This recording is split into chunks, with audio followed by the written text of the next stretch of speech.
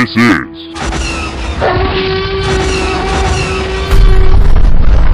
the Nomad Podcast. It's party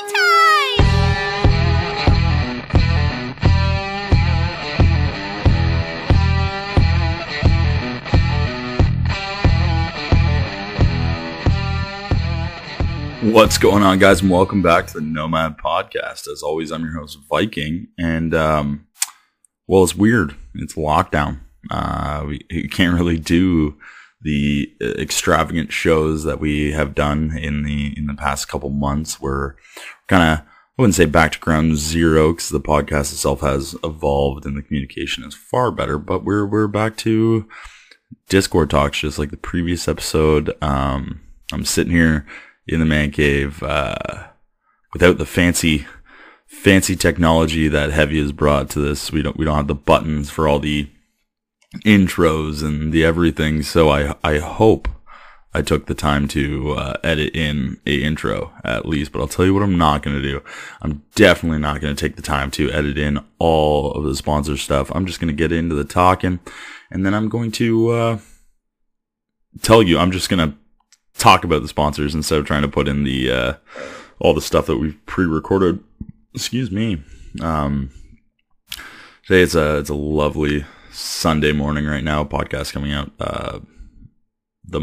I think I'm actually going to post it later tonight. If you're listening to this in the future, there's a big reveal coming up with the guest that's on today. Had an amazing chance to sit down and really just shoot the shit with a previous guest who you all know and love, and we're kind of working together to release this at the same time that he lets the general public know the things that we talked about. So before I get too far into it, guys, I really just want to say thank you to everyone that's been so supportive this entire year. Had amazing feedback. You guys can give some negative feedback every now and then. It's the only way for me to grow. You guys are being so amazing about talking about the things you like, but I really do want to hear those things that could be worked on. And don't you dare tell me that we could work on better Discord and stuff like that, because we're doing the best we can to bring content to you. But sponsors of this show have been amazing. We have Black Cell Promotions. These guys have been from the very start, from the very first episode. They're hosting amazing games all year long. Next year, I think they have 5+ games. You know the thing, enough Milsim to keep your cock hard all year long, and all that jazz. But really, just running phenomenal games. They're working on running some more serious Nightfall-esque games. I'm sure it's going to be wildly different, but for us in the Ontario Airsoft community, it's going to be what it's relatable to, which is really good to see. But definitely check these guys out for some games that are unlike anything else you've experienced in Ontario Airsoft. Our other sponsors, though, Speed Nation Combat Solutions. I have an awful time saying that every time, and that's why we pre-recorded this. But these guys, we got Mocha and Frank in that shop, really doing cool shit for the Niagara Airsoft community, and also all Milsim around Ontario, really being huge supporters and sponsors of everything. You got Dan the tech in there, Hellboy, really doing some cool shit. So I'll make sure to put some links and stuff down below. But you guys know I almost said you guys know the jizz of it, which I think I might make that a saying now. You know the jizz of it. Also, we got Keanu, Adam Whitehall. He's got a live show every Thursday night. Consistently. It's amazing. I'm working myself on trying to be as consistent as he is. It's on, off the top of my head, I don't know his Instagram, but I'll make sure to put that down in the comment section below or beside or wherever you listen to this. But go ahead and check him out for some weekly airsoft content. He's really worked on making a good following. It's growing steadily, so it's good to see that. Last one, I believe, is Techhead, Colin Brink from Nomad Airsoft, also known as the Tech from Niagara Quartermaster. He's doing some shit on his own. If you need any sort of tech work done, get a hold of this guy. you all, anybody listening to this podcast already knows Colin Brink is one of the most well-known techs in the community. So get a hold of him if you're looking for some projects done. He'll work some shit out with you. So, anyways, that's the sponsors, guys. You know how much time I just saved by just talking that out instead of trying to fidget it in. But anyways, guys, our show for today. I'm currently drinking water right now. You're probably wondering why. That's not a very Nomad podcast thing to do. I'm going to take a sip right now. The reason why is I was out rucking all morning. Not a big one. A couple hours. Took the dogs. Realized real quick you got to pack more water, especially when you're bringing dogs. 'Cause it's you don't realize how much they drink compared to how much you would like to drink. And I would also, as much as I hate to say it, I would not recommend putting whiskey in your coffee. It just straight dehydrates you. If you have more water and not dogs, then maybe just fill up with whiskey. But don't get an hour out and realize you don't have any more water and you're dehydrated from the booze. But so that's what I've been doing this morning. I really kind of owe that to Michael Bacon. The former Green Commander of Nightfall last year, and quite a few other games actually. But he's been posting all sorts of things about rucking and stuff like that, and something I really want to start myself too. So it's crazy how much of a difference it makes from, going out and jogging compared to put however many pounds on your back, doing the same kind of general lap. I do want to get a scale and see how much my thing was, but basically what I did is I have a Shadow Strategic Pegasus bag, I believe it's called. I just loaded up a fuckload of airsoft stuff into it. Just things, not even things I would need in a game. I was just trying to get weight in it. And then I went for a walk there, and it's the fitness aspect of it is huge. So, Michael, whatever you prefer, Michael Bright, thank you. I owe you a big thanks. That's going to be a new hobby of mine. I'm seeing all you guys losing a bunch of weight, so it's kind of maybe time I try. But kind of on the same topic as we're talking about Michael, he's a big blackline guy, and our guest of today is the biggest blackline guy we have, Sean Arbuthnot. I have a really good interview with him, pre-recorded. Gonna edit that in, but just it's really good to see people from the community going out of their way to get involved with his podcast to deliver content to all you guys. So I'm not going to take too much away from that. I'm going to let you guys tune in and listen. But unfortunately, I didn't talk about the whiskey that I was drinking during the interview, because it got started real quick, and we started hammering points right away. And that's another thing about the Discord. It's hard to sit down and share whiskey and talk about what you're drinking. But I got the bottle right in front of me here. I was drinking Spicebox Gingerbread Spice Whiskey. It's pretty fucking terrible. I would not suggest it at all. I did mix it down with some club soda when I was drinking it during the interview, and I had it straight a little bit before that, and it is just not good. It's way too sweet. When you're looking for whiskey, it's you kind of want that burn, want that whatever. It's more of a liqueur almost. Very similar to the peanut butter whiskey we did not too long ago. Same aspect. It's not something that I really enjoyed. I also don't know if it's like a Christmas thing, like if it's not going to be around during other seasons or whatever. But don't waste your time. Don't fucking drink that. There's 2 points throughout the episode where I message Karen from the other room and ask her to bring me a beer because the whiskey is so terrible. But I was drinking Guinness, which is always good.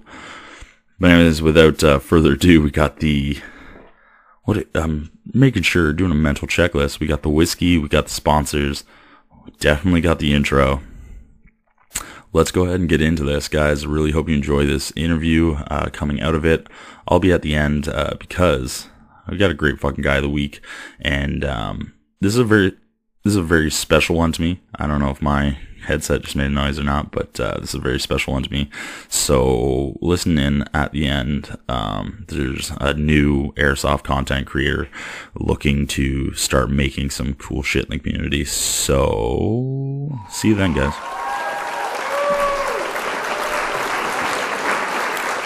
What's going on, guys? Welcome back. We have a very special guest here again today.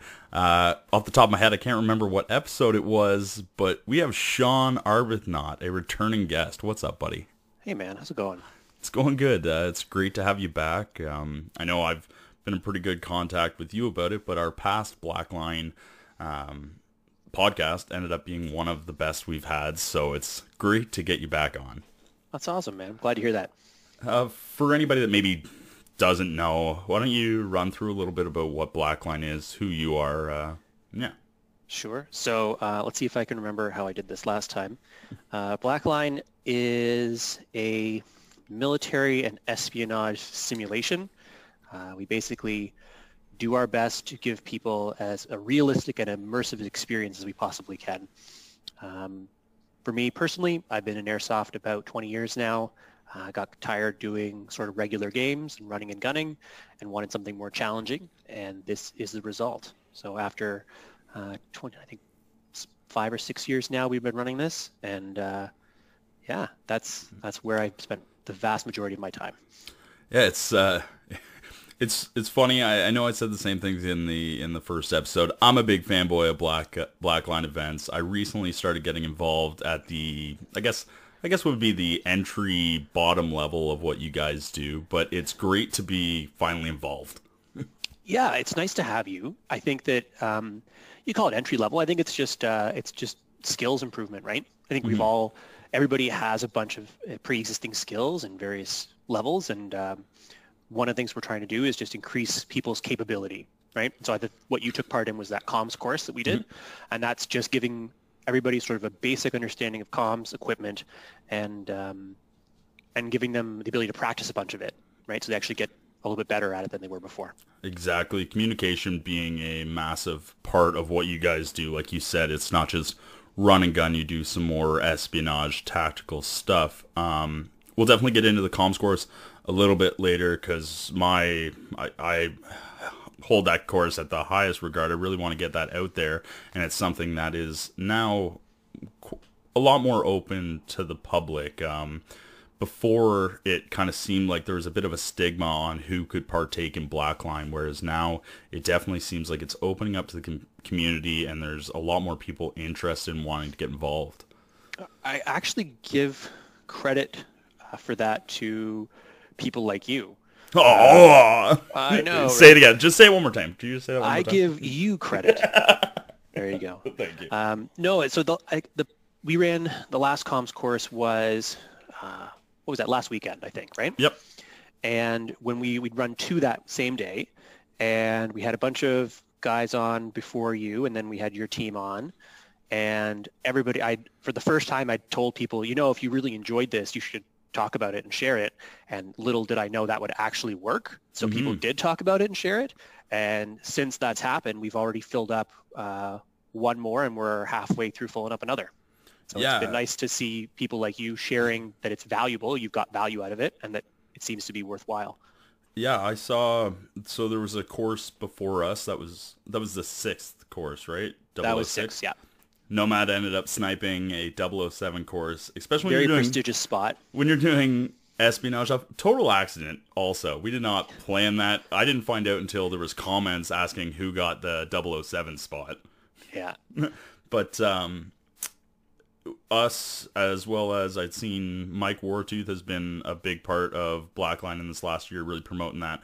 The bearded chef, Andrew Mitchells, I believe his name was in the first course as well, right? Yeah, he was in the Class 6 as well. Yeah, he's another big supporter of the team out in North, the team and the podcast, out in North Bay. So that's awesome to see. Really saw nothing but posts about this course the next day. I wasn't aware who was in the course before. I wasn't really expecting to see a lot of other posts about it. Obviously, Nomad's a very social media-based team. So it was great to see the amount of other people promoting it, and just reading the comments as I went through, so many people being like, wow, how do I get involved in that? Yeah, and I think I told you this last time during our last chat, but you just sign up, right? There's no barrier here, especially for the comms course and the way that we're sort of all locked away in our houses. It is very easy to join if you have a computer and a cell phone, right? Oh. Super easy to join and participate. Well, it's kind of as bad as being in lockdown is. It was kind of the perfect storm for Blackline being able to bring on all these new people, because everyone's locked in their house, don't know what to do. They've always heard about Blackline, but now they have this very accessible course that gets their foot in the door, and there's not a lot of reason to not do it. Yeah, so we thought about doing this quite some time ago, and then when March rolled around and we all sort of started to get locked in for the first wave, it was kind of a mad rush to complete a version that we could put out there. I don't know specifically when we ran class 1, but that was the sort of first attempt. And basically every time we've been doing it, we've been making tweaks and changes based on the feedback that people like you have been providing. So class 7 has received 7 iterations, 7 evolutions of improvements on the course, right? So the stuff you see and the stuff that you guys learned is just evolution of the course, I guess. Awesome. Well, so I guess now's as good a time as ever to get into it. Kind of starting off on what I was expecting going into it. For like, you see all these Blackline courses, or not courses, like the games, and you see very little of it. I guess you only see it if you're part of the right group of friends that you see stuff you're not supposed to see. But it's prestigious in the airsoft community, kind of. You're doing cool stuff that isn't just anybody's allowed to walk out and do random shit. Like, it's trained people that are respected in the community, at least. And then you have this course simply based on the communications of that, which is really stressed as the most important part of these future Blackline events. So going into it, and someone kind of talked about, Caleb and I brought up in the course, I thought that I was going to learn how a radio works. And so I just want to make sure anybody was, I don't know if that's something you're going to bring in the future, but I just want to reiterate the course is about how to properly use a radio and communicate, not how to technically use a radio. Yeah, so when you say technically use, I think when you mentioned how to program one of the UV5Rs or something. Yeah. Right? Was that the example you were using? Yeah, the programming of it and stuff, because that was a big thing for me, being I don't come from any background that would need me to use a radio, so the programming of channels and stuff was the most daunting part to me. And now, me saying that wasn't in the course isn't me having any sort of detriment to the course. It's just, I want people to know that that is not what they're getting involved in, just so that way maybe that doesn't happen again. Yeah, no, for sure. So you're not, I think I mentioned this in the course too, right, that you weren't the first person to mention they thought they would learn how to program a Baofeng. And I just know that it takes more time to learn than maybe we have. So since the conversation and since the last course, we've included a link to a video that is very explicitly how to program your radio. So it's a self-study thing. We won't have to cover it during the class, but we've given you a link that you can use to guide yourself through that programming. The other thing we mentioned too, which I haven't incorporated yet, is programming by cable. I know you can get a computer cable and a piece of software called Chirp, and you can program it all through just typing in numbers on your computer, which is also a nice way to do it. But we'll include both those things in the course going forward, just so people can see that is the route. If that's what you want to know about, you can head down that direction. Yeah, absolutely. And you were amazing with answering the questions we had, as well as giving, like you had just said, with those links and stuff like that, giving us what we were looking for when we had those questions. So, but getting away from what some people might think were in it and it's not, let's talk more about what's actually in it. What is I guess from the creator's mindset, what is a synopsis of what the course is? So the course basically goes over some extremely basic function of what radio is. what pieces of the spectrum you're allowed to use in Canada. That differs from country to country, and why, and what the consequences are if you don't use the right channels or if you go off of the permitted channels. We cover a bit about equipment. There's a good section in there about the kinds of comms gear people are using. We've got some good examples provided by guys from the Blackline community. We have some discount codes from some companies that we trust. And then we get into the actual sort of operation, the meat and potatoes, that covers, what is radio procedure? What are pro words? How do you do a comms check? What is, how do you actually operate a comms network, right? So we spent a lot of time and doing the practical stuff, right? We give you a bunch of different exercises to roll through, and you're working with all these people on Zello, which is our sort of global push-to-talk comms network, and it lets you actually practice this stuff real time with people. And so you get a chance to start off, you get a chance to make your mistakes. This is a very open and forgiving environment. And by the end, the last 2 courses we ran, there's a noticeable difference in people's capabilities. So that's basically what it is. It's over about 3 hours, and I think we're up to a cost about $28 for 3 hours of your time. And we usually do it on a weekend so that you have some time to do it. We might do some weeknight courses if people are interested. And yeah, usually about once a month we'll run one. Yeah, so one thing you had said there that I really noticed too was talking about the noticeable difference between people at the start of the course and people at the end. With you had said like the meat and potatoes of the course being, proper terms and pro words and stuff like that. It's a lot of people, you kind of think you know how to talk on a radio because you've been playing video games and you heard movies and all this stuff. And then you get on a radio with someone who actually knows how to use it, and you kind of really quickly realize you have no idea what you're doing. I think most people have an idea, but the challenge is making it consistent and making it clear, right? Yeah. I can tell you, I use the example, I was at an event not too long ago where I had dual comms running. So I had one ear was one group and one ear was the other group. And the one ear, my left ear, was mostly Blackline guys. So it had been Blackline guys and some non-Blackline guys that had some really good understanding of radio procedure. And that was a crystal clear, organized comms network on my left ear. And on the right ear was a bit of a shit show. There were guys hot micing, guys complaining on comms about not being able to hear people or hearing people jamming things, people not knowing who's talking, confused messages, broken signals. It's pretty obvious. And it's nice to see people go from a place of less knowledge to a place of more knowledge and something that is visibly different, or audibly different, I guess. Yeah. To hear you guys, your team and also the guys before you, there were definitely improvements on comms from both groups. Well, even so, me personally, going into it, I felt pretty confident on how to talk into comm, but there was so much I came out of it learning, and I felt I was so much more concise at the end. And as just another personal example, NO2 Soap, Karen, my loving girlfriend, was a room over doing the course at the same time, and she went into it with no comms knowledge at all and came out being able to relay what she's meaning to say without stuttering and going on and on. Yeah, one of the things that you start to learn when you have a chance to practice this stuff is you can see where you're wasting time, right?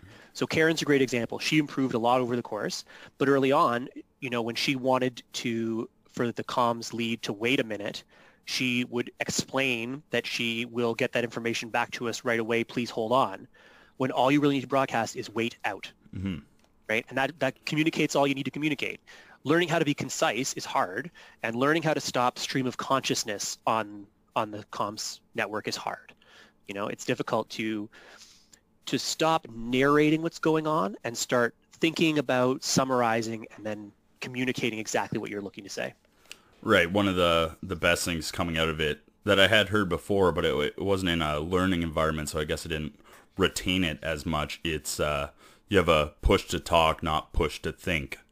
So just learning that you can use that stop or wait, and then you don't have to try and respond right away and say everything that you can think of right away. You can say wait and then respond once you have the thought in your head and are ready to say it. Yeah, that's a really powerful tool. very frequently, like you said, people will press the button and then start thinking about and kind of talking about what they're trying to say. And the best case scenario is if you're going to take more than a couple seconds to relay your message, hitting that button, saying wait out, lets the person on the other end, A, know that you've heard them. So like, it's not that your broadcast hasn't gone through. I'm not going to call you again to see if you received. But now I know not to expect a response from you right away. You have time to think, formulate, condense your content down into something very concise, and then broadcast it out. That's a very handy thing. Which is, sorry to cut you off. It's a great communication tool that I hadn't really thought of before, because it allows the person that has sent the message to know that you're not, like, especially in an airsoft sense, like we all just airsofters, but it lets that person know that you're not, hit and can't communicate back. It lets them know that you need a second and you will be responding. Yeah, I have there's one particular member of the Blackline community who is very notorious for that, and not because he's having trouble formulating his message, but because he wants us to stop bothering him. He's we would ask for updates or something, and he's busy executing, and he will just say, wait out. And then he'll get back to us later with an update, which is, again, a perfectly valid use of that same sort of pro word. Yeah, that's awesome. And like you said, so I'm sure the price on this might change by the time people are listening to this or looking to get involved. But as of right now, you said it's around $28, correct? Yeah, I've set it to $28 right now. When I really do... Sorry, I do have to do a shout out for Soap again right now. She just brought me a beer, so that is lovely. I poured myself a nice hefty drink thinking that would last me through the episode, and it did not. But getting back into it, Sean, what was I saying? Well, we were talking about comms. And we're talking about the comms, of course. Yep. Oh, okay, the money. There we go. Sorry, I got so distracted by this beverage. It's a nice frothy Guinness. The $28 for a 3-hour course for the amount of knowledge that you come out of that with is easily justifiable. Not to say you should, but even if you were to go up a little bit, still anybody listening that wants to do this course, it will immensely change the way that you play the game of airsoft. Even if you are someone who is secure, we've talked about security and any other job that needs radios, like, you'll come out of this with knowledge on how to properly talk over radio, which a lot of people just don't have. Yeah, we had a couple comments around that. I think there was a fellow that does security, and he said that his job was to try and teach people how to use a radio. And he said that the vast majority of people who are using one, it's a gong show, right? And I mean, the course is going to get better over time, right? The more material we add, the better we refine it. The price may go up, right? Mm-hmm. You're paying for a work in progress right now, right? Mm-hmm. I don't think $30 is too much to spend on anything. And I think that, the same way that you practice dry fire drills in your basement and you practice mag changes, you're not practicing comms most of the time. And this is a good opportunity for you to learn some important methods, some techniques, and for you to get a chance to do that live, right? Yeah. Some of the difference, I mean, I've seen other comms courses out there that offer $10, and we'll go over, half an hour, and we'll talk about what comms is and how radios work and pro words and stuff. But I think that all the feedback we've had is the practical piece where you do these exercises that we run is what actually gets you to improve, because you're getting a chance to hear other people, hear how they're doing it, hear how they're making mistakes and improving, and hearing your own mistakes. It's really probably the most beneficial piece of it. Absolutely. One more thing, I guess, kind of before we move on, because we got a lot of shit to talk about here. I've been wanting to talk to you since, I guess, the last time we did this.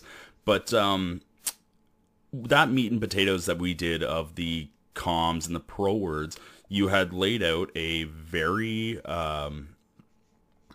it's just a very well thought out practice. There was different pictures on the screen, and two partners would have to try and pick a location on that and describe to each other using the proper comms where it was. Or you had, I think it was 8 different scenarios, and each person was at that scenario, and you would ask us in advance that we'd have to say, we all had different call signs and numbers during the event, but I would have to contact Caleb and ask him what his casualties are like, and he would have to have a piece of paper in front of him, knowing what his casualties are, and in response, he would ask a different person another question that you had already set up, all using proper comms. So not only was it very good practice and really something, it's more than just reading it or just hearing it. You're actively doing what you're being told at that moment.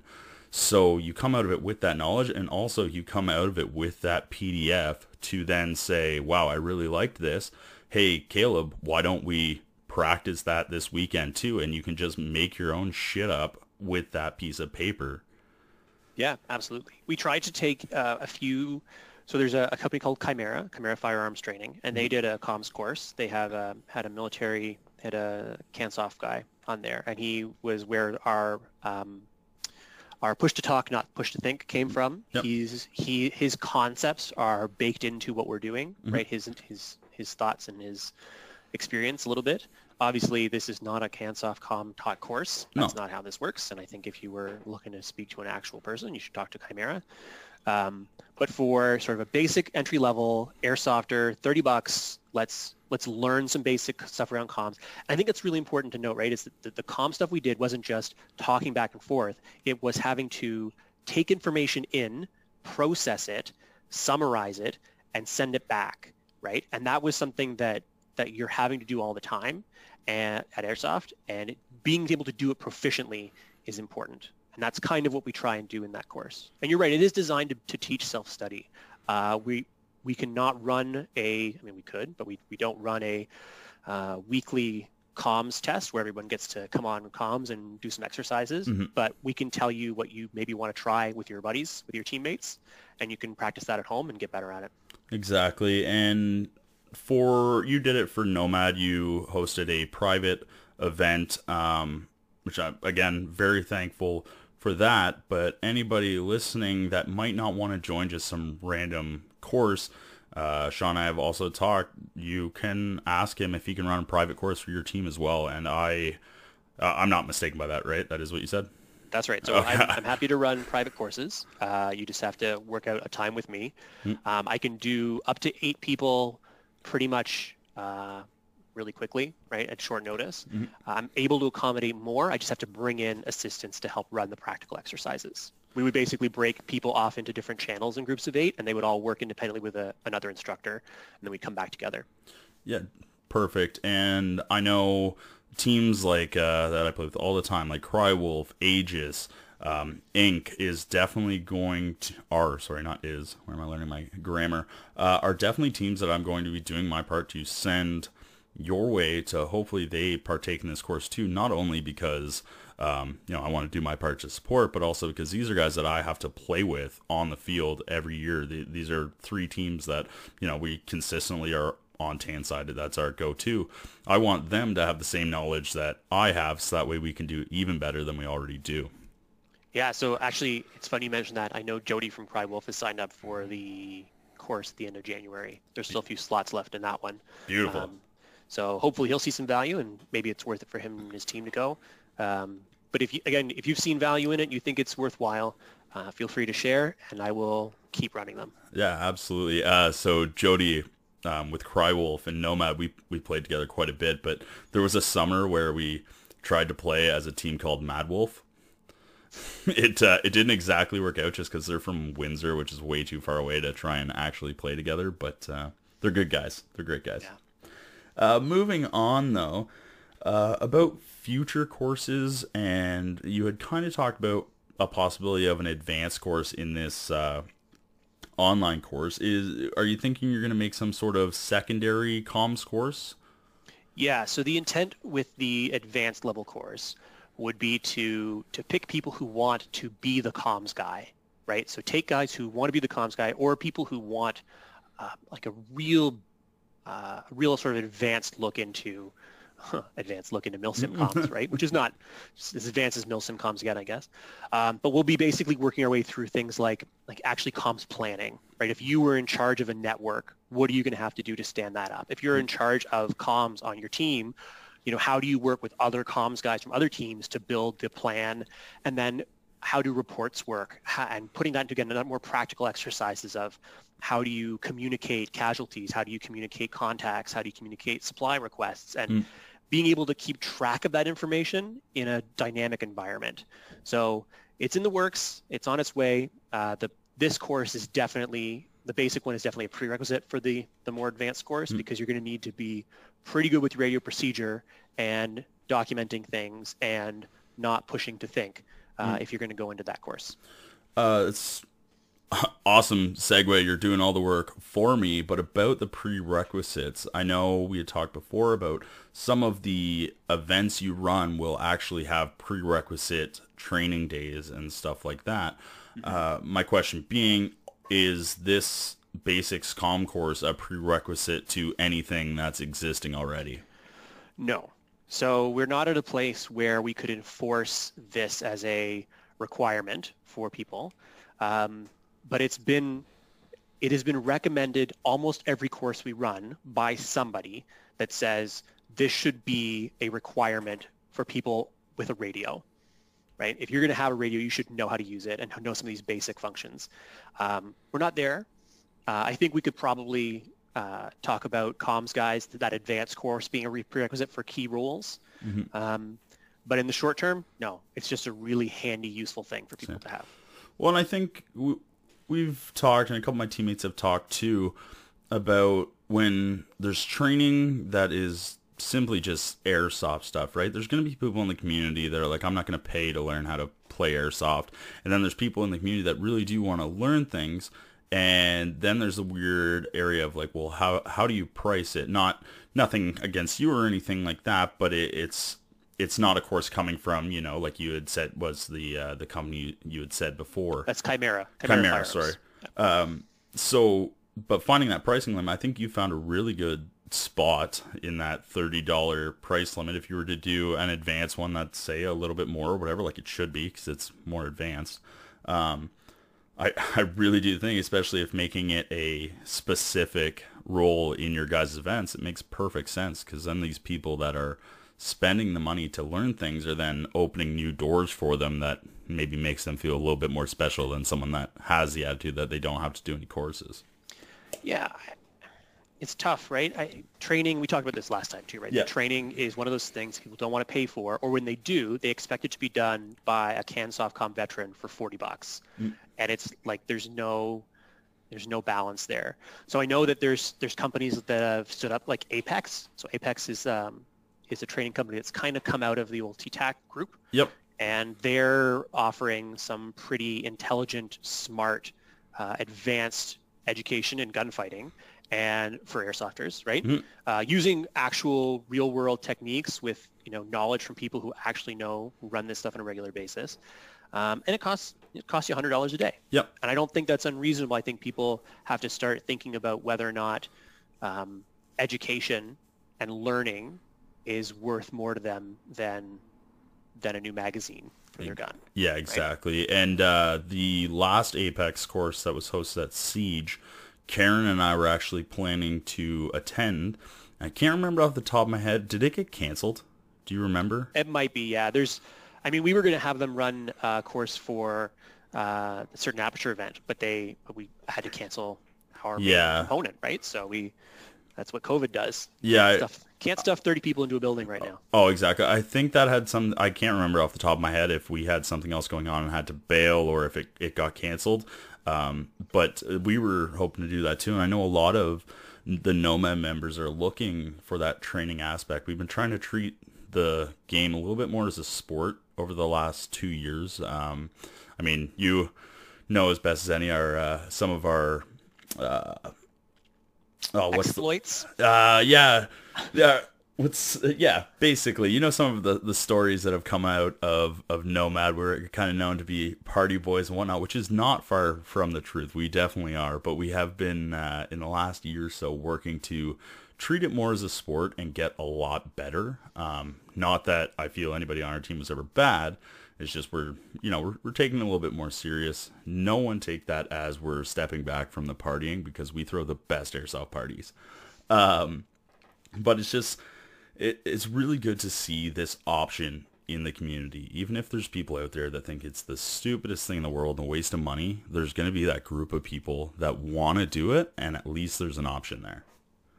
There will always be people that don't like what you're doing, no matter what it is. So the question is, do you let that stop you, or do you just keep doing something that people seem to be getting value from?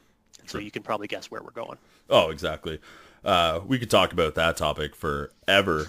But moving on, obviously, Blackline got kind of got the shit end of the stick this year. Had to play it back a little bit from a lot of the plans you had.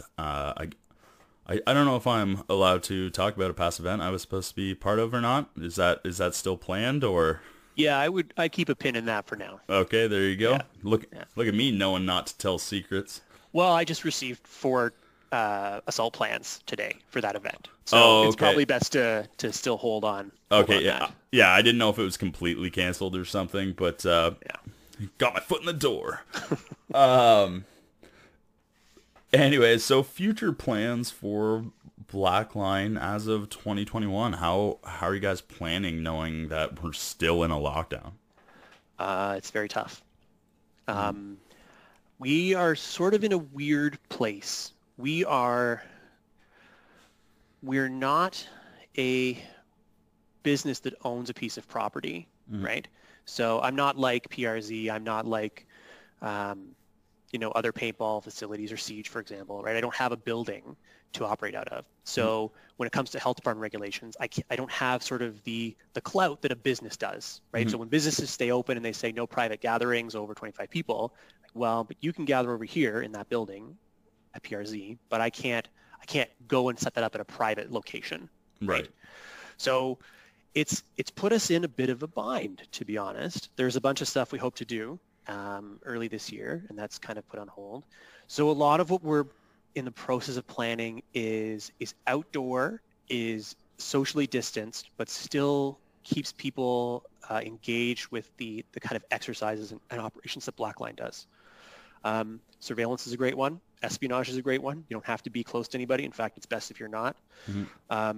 We're looking into some basic kind of shelter stuff, right? So like, let's get some guys and talk about how to build a shelter, because I've seen some pretty crappy shelters at Airsoft overnight events. Oh, absolutely. And just giving guys, again, back to that really basic understanding of how stuff works, and then letting them sort of practice on their own, giving them sort of a foundation for them to work from. That kind of stuff is easy to do. It is socially distant, so you don't have a problem with it. And I can run it regardless of what kind of lockdowns we're under, right? There's nothing stopping you from going out and going for a walk with Karen and not and also doing surveillance at the same time. Exactly. So, We that's funny that you say that. We've been I really want to attend one of your surveillance operations, because I've been thinking of my own ways that with just Nomad around town, like we had talked how we all live 10 minutes away from each other. I've been thinking of different ways that we could just do one just amongst our own team around town. I've been thinking of a lot of really cool ways, and it's funny, like way back when I was in college, we used to play a game that was like almost like Manhunt, but like just like for like adults, I guess, or whatever, where we would have to like take pictures of each other, and that's how people were it and stuff, and be running around town like hiding. And when I hear about these surveillance missions and what you guys talk about, it reminds me of that so much. Well, so it's funny you mention all of that, because we haven't talked about this at all, but I'm fairly convinced that the next one I'll run is in the Hamilton region. And Nice. I've been basically considering tagging your group to see who would want to come out and try it. Because I know none of you guys have done that stuff with us before, but it would be a good entry for you guys to see sort of a different way to play the game, right? Yeah. There's no airsoft involved, but it's not something that's hard to add in, right? Oh, yeah, no, absolutely. And I can vouch for everyone that has already shown interest that we'd be interested in that. One thing I would like to remind the people listening is Blackline events, although we would be we are a team signing up, remember that Blackline events are, no one's on a team. Everyone's... Oh, thank you for mentioning that. Yeah, I definitely... And that doesn't mean everyone doesn't work together, but the main idea behind a lot of your events is, you don't always get to choose who you work with, and you really have to work well with everyone to be, a good whatever. Yeah, it's capability based, and it's and like not ego driven, right? So if you think, and this is going to sound bad, but if you think you're good and you think you've got it all figured out and you think you're the best, like thanks for coming, but you're Yeah. probably actually not the kind of person that should be out there, right? Because if you can't learn, if you can't adapt, if you can't work well with others, take direction from others, you're just not a good team player. Exactly. And if that's the case, then yeah, it's not ideal. That's why we divide people up, I find. And we talked about this last time on your Yep. your podcast as well. And if anybody wants to hear the more detailed explanation, I'd recommend they go back in time and listen to that one. Yeah, that one is, it's actually, I believe, just labeled Blackline, so it won't be hard to find. Yeah. But yeah, the idea just basically that teams are great, but people go out to be with their team. And if you're going out to be with your team, you're not there for the mission. And so that's why we kind of remove you from that environment. And we find that that's a really, really useful way to get people to focus in. And we've had some really good success that way. Exactly. And I think there are some people that might hear that and, think that it's going to be an experience they don't want because they're not in their comfort zone with their team. And you really just have to think if you're in the mindset that you want to be there and you want to learn and you want to do something, you're surrounded by like-minded people. It's not an open walk-on thing. So just don't get out of your shell a little bit, do it, and, just learn like the rest of us. Yeah, that's a good way to look at it. I love how I was on a really good spree off the start there. I was sounding really good, and then I finished it up with or whatever. And I was like, my mind just went blank, and I was like, this seems like a good thing to say. I'll stop there. I'm certainly not judging you, so you're fine. That's all right. And it's probably the best listeners have ever heard from me, so that's okay. So there's a few little secrets I want to get into that I know I'm allowed to talk about because I've briefly talked to you about it before. Let's start out first. Recently, you posted a picture without a lot of, I guess, background on it at all, and the picture was of a helicopter. Mm-hmm. What information can you give me? I've made sure to not get any information from you beforehand, so that way I can be just as surprised. Sure. What's going on? Okay.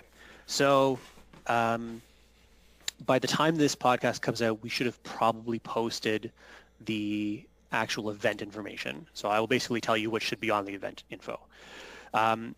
For a long time, so 2012, I was doing Vietnam Reacting, and we had the opportunity to ride in a Huey and deploy from a Huey, the way that you would deploy from a Huey if you were a soldier, right? Helicopter comes down, everybody runs out, goes prone, helicopter takes off. That was a pretty epic experience. I really, really enjoyed that. And I've been looking to recreate that ever since. So the challenge was trying to find, A, company that would let us do that, and B, giving people the experience, the sort of skill set to do that safely. And we now have both. So the hope is in the long run to actually use this company on a more ongoing basis to use helicopters and aerial platforms for stuff. But in the short term, we'd like to start getting people qualified to use this helicopter. So we've partnered with a company called Helicopters Canada up in North Bay, and we've been working with them extensively over the past few months to talk about safety and different skill sets. They're building up a training program for us. They're going to put together a very extensive safety brief, weapons management, all that kind of stuff. And then we're going to run it. And so I think our dates are February 20 and March 9. February 20th is the primary date, and March 9 being the backup date. We're going to take a class of 12, and we're going to go to North Bay, and we're going to spend the morning learning safety information about helicopters, how to operate around them safely.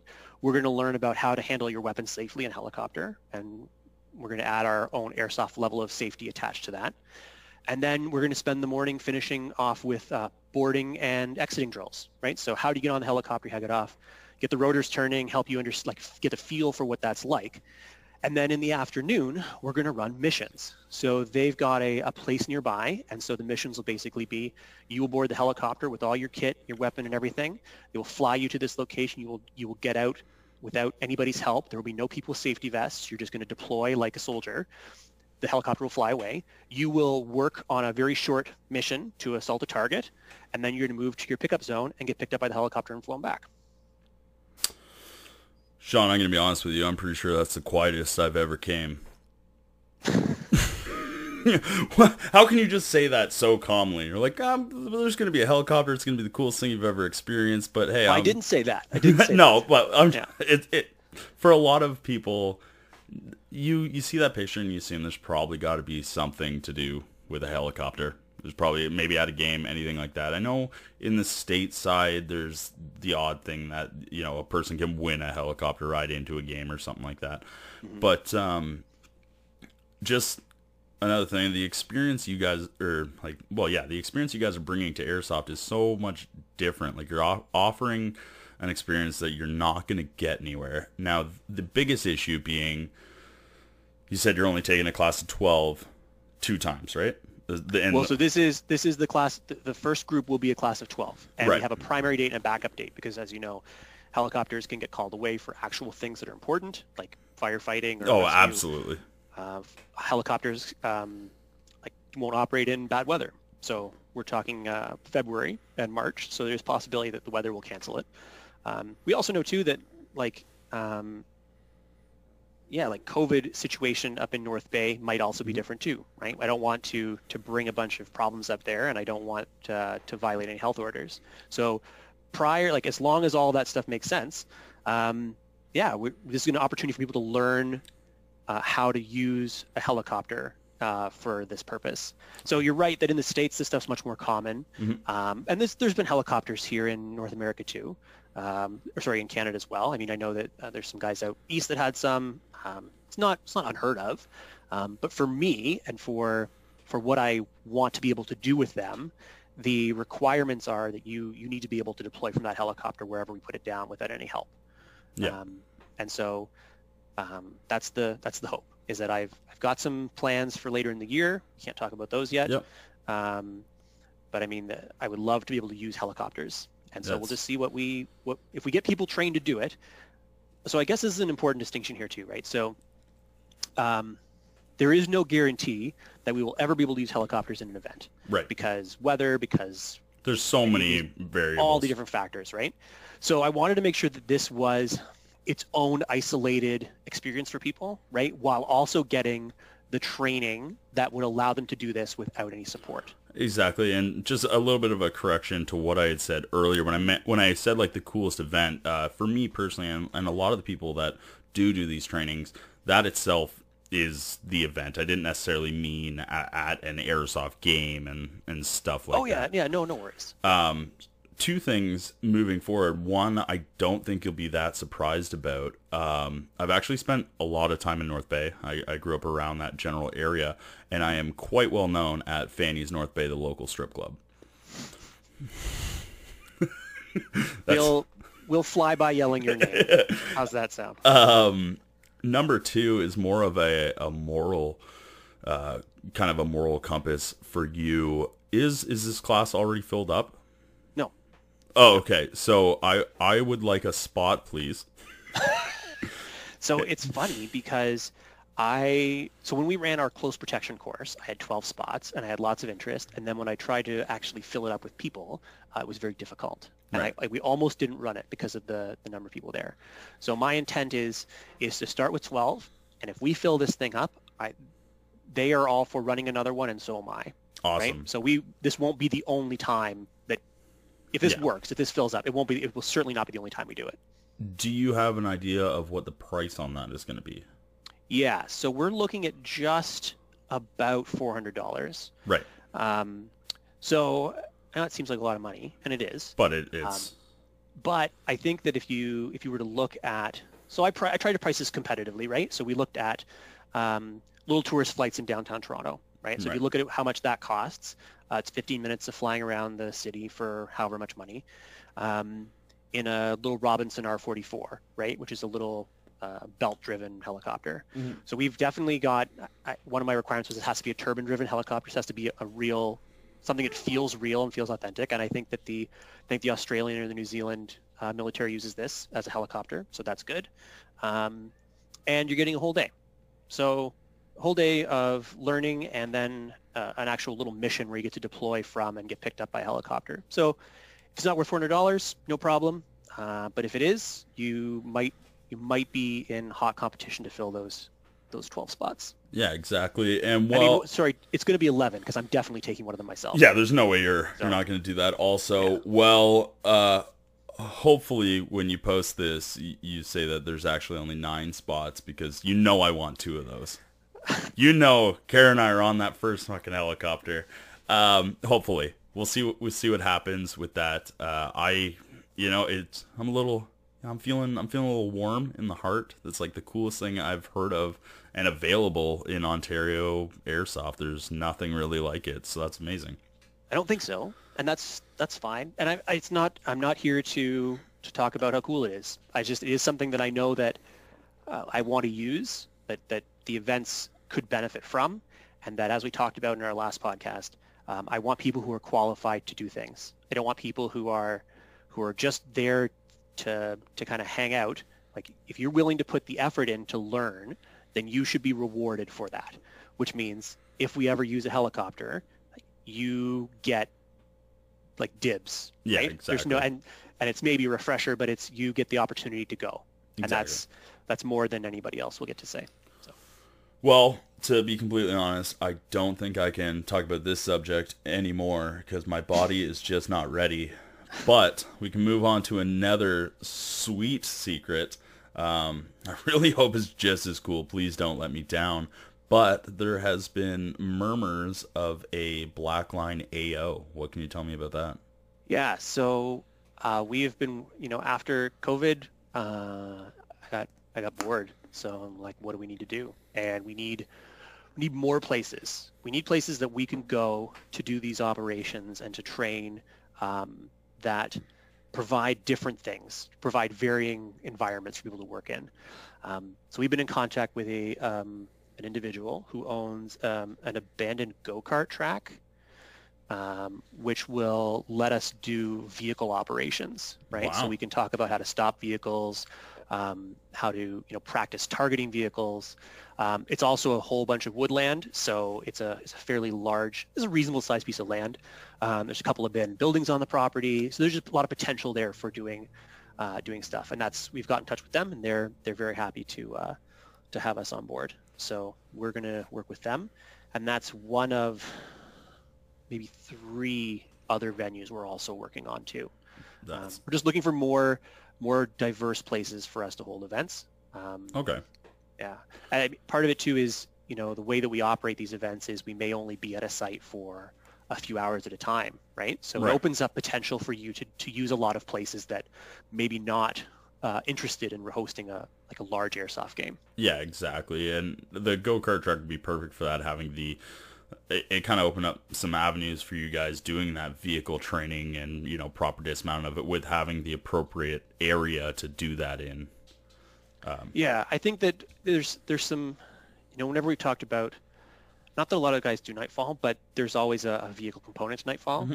And I think how many times a year do you actually get to work on shooting at / stopping one, right? Yeah, I think exactly. It's probably Nightfall. So well, yeah, Nightfall is definitely the primary game that has vehicles. The Black Cell guys have the best vehicle in Ontario Airsoft right now. It's at Nightfall every year, but at their games that they host, they've been using their own personal vehicle, and it's basically a big ice cream truck or delivery van that has they actually made like a big mounted platform on the top. It's really cool, but the idea is there is a lot of times where people are getting out of the back and you feel really badass, like dropping in and jumping out of a vehicle, and it's really cool. But if you had a group of people that actually got to practice how to properly do that, it would make a world of difference.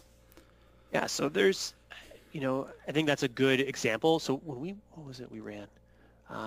Verdant Star, where we went to capture an individual out of another game. We had guys practice getting it out of a U-Haul, right? Like everyone imagines this being so cool to do, right? You're going to ride in with your kit in a U-Haul and you're going to get out. But I can promise you, if it's the first time you've done it, it looks like a gong show. It looks like a clown car, right? And I've seen it. I know it. So, to look professional, to feel like you are competent, you have to practice. And so things like an isolated track you can use this stuff on is really useful.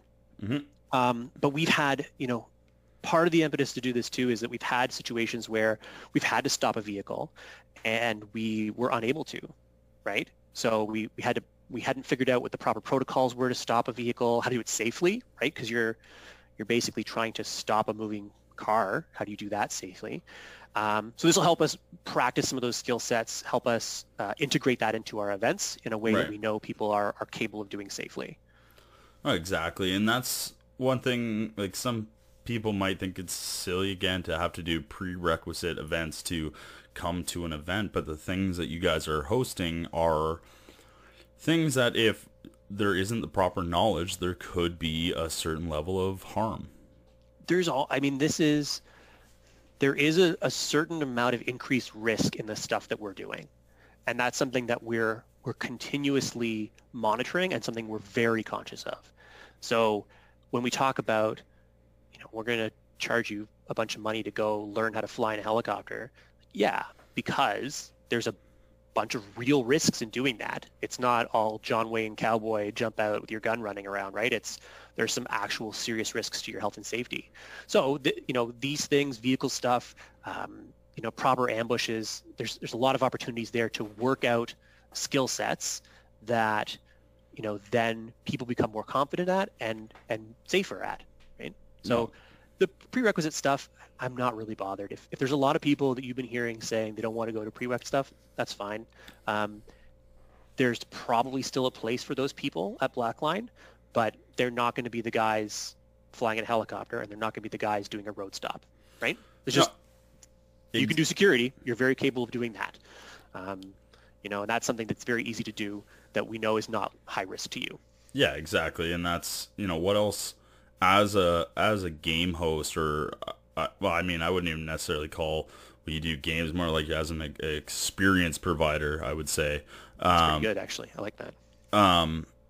Like you can't expect everyone to be on the same mentality. And we've talked about that earlier about people wanting to do training versus not. There's going to be people out there that think it's stupid to have to pay twice for one event or something like that, but fuck them. Well, we don't try not to make the training events prohibitively expensive. Right? No, well, when we did Ruby Echo, I think they were like $15 or $25. I think it was $100. Yeah, I think your training course was $50.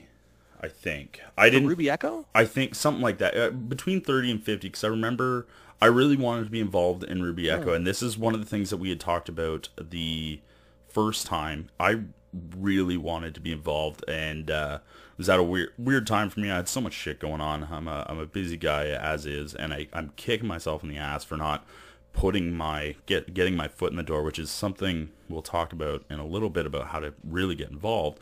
But I might be wrong. I know you probably have the information, or you can look it up. But whatever the cost was, the idea being that you pay this little amount of money, and you're not just paying to go and learn something and not play airsoft. Quick little shout out to Karen for bringing me another beer. Thank you, baby.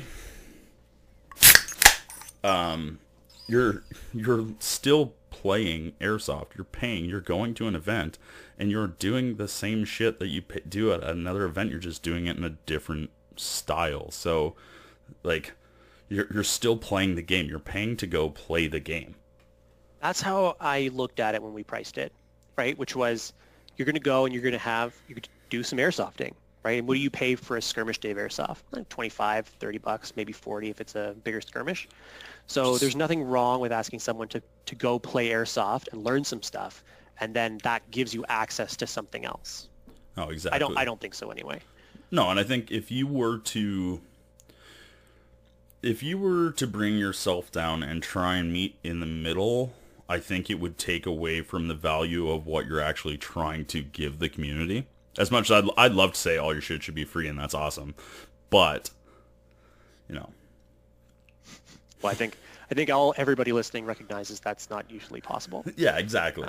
But no, there's a bit of a balance here, right? Because I know we're still not good at, like, you're already defining it. You're already talking about it as we're having this conversation about how do you get involved, and I know that there is a barrier to entry, a perceived barrier to entry.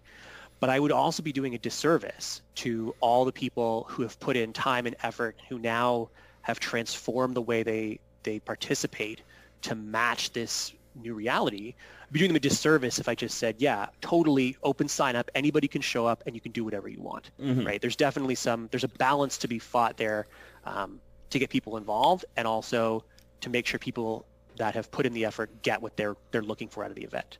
Well, exactly. And I don't think...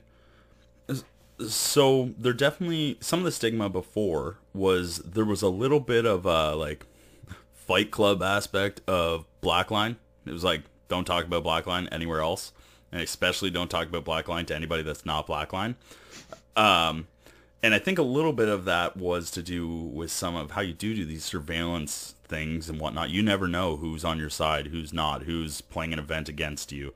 And it was a really cool aspect. There was this thing of like, wow, that guy does Blackline and I have no idea what it is, so it must be cool. Like, and it is cool. But now moving into the territory where there are so many people interested, and you yourself aren't doing anything really different to make it more available to the community. It's just the community is more switching their mentality into wanting to get involved, and some of the stigma has been, I guess, pushed back by some more friendlier known players getting involved and letting everyone else know that they can also just get involved. Yeah, so I think that the important distinction there is that there's nothing secret about Blackline, because obviously I have a website and we're talking about it, and so it exists, right? There's nothing, it's not a super secret organization. But what is important, and where you do get that secrecy and that aspect, is when there's operations running. As a really simple example, during one of our ops, an individual posted a picture on Instagram of what they were doing, and the backlash from the people doing that operation was intense, because they know that the opposition force is constantly scouring Instagram, Facebook, chats, anything they can get their hands on, the open source intelligence, to give them an advantage. Right. And so, when something is running, there is definitely a level of secrecy, because we know that we've enabled people like the Op4 to use anything at their disposal. Every group is allowed to use whatever is legally available to them to gain an advantage. Right. And so it really does become, there's an intelligence operation running all the time. There's an open source intelligence gathering exercise. There's map analysis. There's all this stuff happening. And so when people talk about it, when it's ongoing, then that's a bad operational security breach. Exactly. Right? Yeah.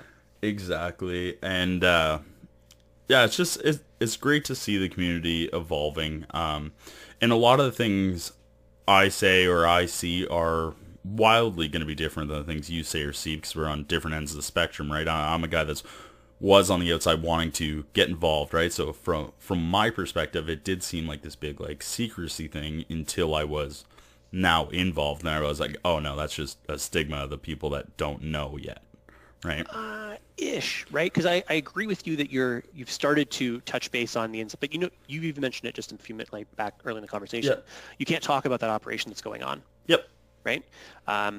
And there is still nothing saying that the individual next to you at some game is not actually working on another angle at the same time. Oh, exactly. I want to just make sure we're on the same page. Like, I'm not, and the people listening, I'm not talking about like the secrecy of what Blackline is, but the actual events that you guys are hosting. It's in the name. You explained at the start. It's espionage. It's spies. So part of the allure of what you're doing is the element of you don't know who's listening, who's whatever. So these guys in the past that weren't talking about Blackline, even though you knew they're involved, and they're like, oh, like tell me, and they're like, no, I'm not going to talk.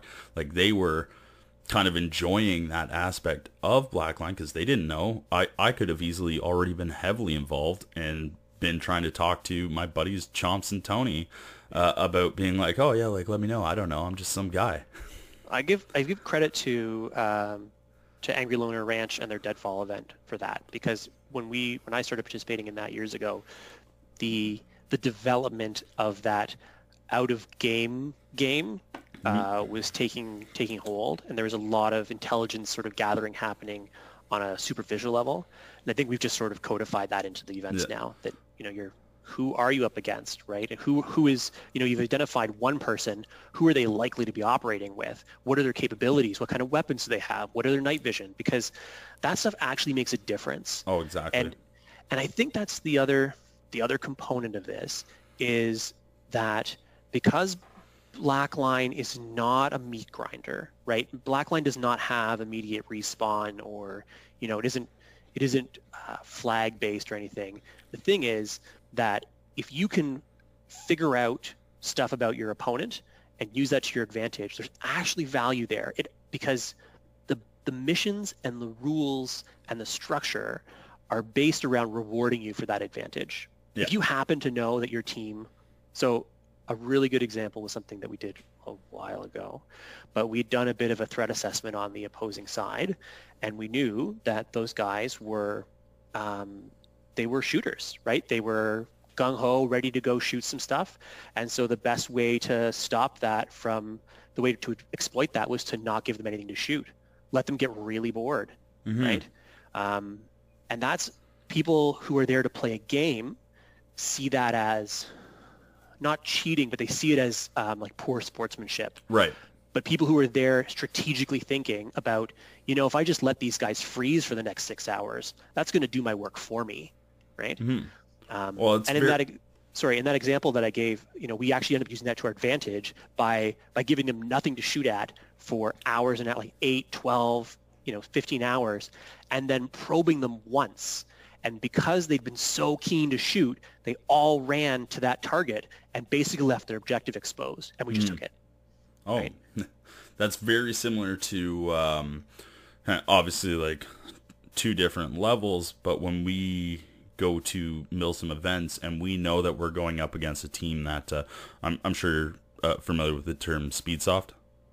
Okay, so when we know we're going up against teams that are known Speedsofters, that don't play a lot of Milsim, we're like, okay, well, let them have this part of the field. We'll see them in the ravines at 2 o'clock in the morning when it's raining, and we'll take them there. So it's the same kind of mentality. If you know who you're playing against, you have the opportunity to kind of plan against it. Yeah, I think that it's playing the game at a different, not a different level. I don't want to make it seem like it's a more advanced way of playing it, but it's thinking strategically instead of just thinking about the thing at the end of your sights, right? So if to your point, you got Speedsofters, they're there to shoot, they're there to run and gun. So either deprive them of cover by engaging them in big open spaces, or engage them in places where they're going to be challenged or uncomfortable or like not capable of bringing themselves to bear. And I think that's a basic military strategy. And I think that it doesn't necessarily apply at most airsoft, because most airsofters aren't thinking at that level. I think you have to kind of go to a different kind of event for it to really make an impact. You're right that it works in certain places, and maybe like more one-off kind of stuff. But I think that Blackline rewards that in a very tangible way. That's some serious Art of War shit. It's directly Sun Tzu, right? But knowing the enemy, knowing yourself. I don't remember the exact quote. No, you're the actually stuff, right? We're talking about fighting an enemy by not fighting him and stuff like that. So I don't know. Is this just an opportunity to like this is more interesting to the people that do Blackline because it's more cerebral. They're using their brain as opposed to just thinking about how to just flank that guy. Yeah, exactly. And that's a great thing. And I think what a lot of it is too, because myself, I only got into Milsim 4 years ago, and I've seen a massive evolution in the team's mentalities. Maybe not so much the games. The games have relatively stayed the same, other than some of the stuff that like Black Cell's bringing in is very different and growing and stuff like that. But your Force Recon Nightfall games, I can't hold it against them at all. The game stays consistently the same, so you know the experience you're going for. But you're having these people that are now looking for something to supplement that, and it's a very easy transition now with Blackline. So, I guess in the public eye, being able to be like, oh, that would naturally be the next step for me to start partaking in. Mm-hmm. I found that people were, and we talked about this last time too, that we're starting to attract people that had left Airsoft. right? So there are people who've been out of airsoft for years, and then they hear about this and they go, that's what I was hoping for back when I left, right? But they'd reached the point where most typical stuff wasn't entertaining them anymore, and they wanted something different and more challenging, and I think that's what we're giving people now. Exactly. And so it's nice to give people something. You're talking about how your team is sort of thinking about things differently and starting to explore new options, and this is just another way to do stuff. Right? And again, as an outside player that has seen a lot of people go in and out of like Blackline events, the best kind of player is the player that is playing Ontario Milsim or even stateside Milsim and he says, wow, I'd like to do something a little bit more advanced. And then they do Blackline, and they either do Blackline and say, I don't want to do that other stuff anymore, but I'm just going to keep doing this. Or they come back to that other stuff and say, Blackline's really cool. It would help you all. But what happens sometimes, and very rarely with some players, is they do Blackline, and then they come back to normal Milsim, and they start talking shit about that and say, this is nothing like Blackline.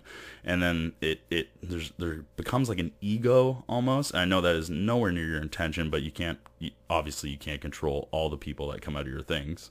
No, and I would really encourage people who are coming back to other games and talking about how it's not like Blackline, or if they're speaking negatively about other games, I would tell those people, like, remember, there are a million ways to play this game. Exactly. And Blackline is just one way, and there is nothing wrong with playing airsoft in any of these ways. And if you're going to criticize one way, there's nothing stopping people from criticizing you for liking it another way. I just think exactly. This is all different ways to make different cakes, but we're all still eating cake, so let's not criticize that it's all cake. Exactly, and that's the best players I know in this sport are the players, like, most of my really good friends are members that have partaken in Blackline events and then come back and still do play other Ontario Milsim, and they go, hey, I learned this cool shit here, I'm going to apply it at this other style of event and just have fun with it and just play the sport instead of trying to compare the two, because they're so wildly different. Yeah, and that's part of the reason Blackline exists, is because the stuff that people try to do at Blackline, it doesn't transfer well back. To your point, like the comm stuff is fine, right? That's going to be that's a universal skill, but doing signals intelligence or open source gathering on your opposing force, or attempting to outlast them in the cold, doesn't always apply at another event. I think it's important. I think it's really important to remember that airsoft is airsoft. This is one flavor of airsoft, and just like you don't criticize people for liking a different flavor of ice cream, like, unless you like chocolate mint, then fuck you. do you want to end the call now? No, no, you don't. So, but you know what I mean, right? So Yeah. it's important, and I think that Yeah. the skills don't transfer well both ways, and that's why Blackline exists. Is because when I tried to use some of this stuff in regular Milsim, I wasn't successful, and it didn't jive with what many people were there for. Exactly. So instead, make a thing that brings in a very specific kind of people that it will work for. Exactly.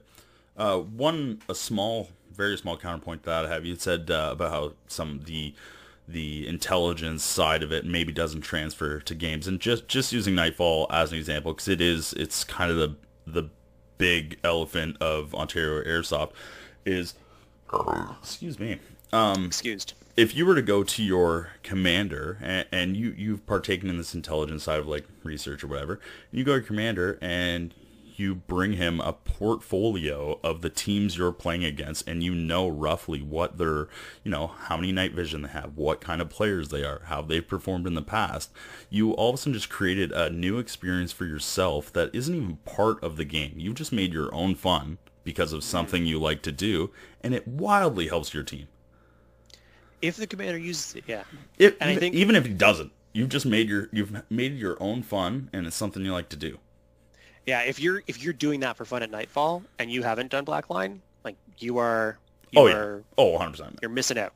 Oh, absolutely. I mean, I remember when we did the event in downtown Toronto, we did Civic Burden, there were guys that had started printing out pictures of suspected people. We brought a printer to this office space. We brought a projector. We had a bulletin board. Like there were target pictures up on the wall before people had even gotten too far. So we're leveraging that interest in people, the people that have that sort of interest, and making a really interesting experience for people. Right? Yeah. That's awesome. And I think I said it earlier here. I forget my exact words were, but I really think Blackline is more of a experience provider than an event host. Yeah, because I don't think... Because when people hear event and like airsoft game or whatever, they think of something different. Whereas if you're kind of just a simple change in words kind of changes the mentality of what you should be expecting, I guess, going into it. So I try and stay away from the word game, and people might think, oh, you're not a game. But the reason I stay away from that is because I think a game is meant to be fair and competitive and scored, right? Like if you think about a game of chess, right? You all have the same number of pieces and access the same moves.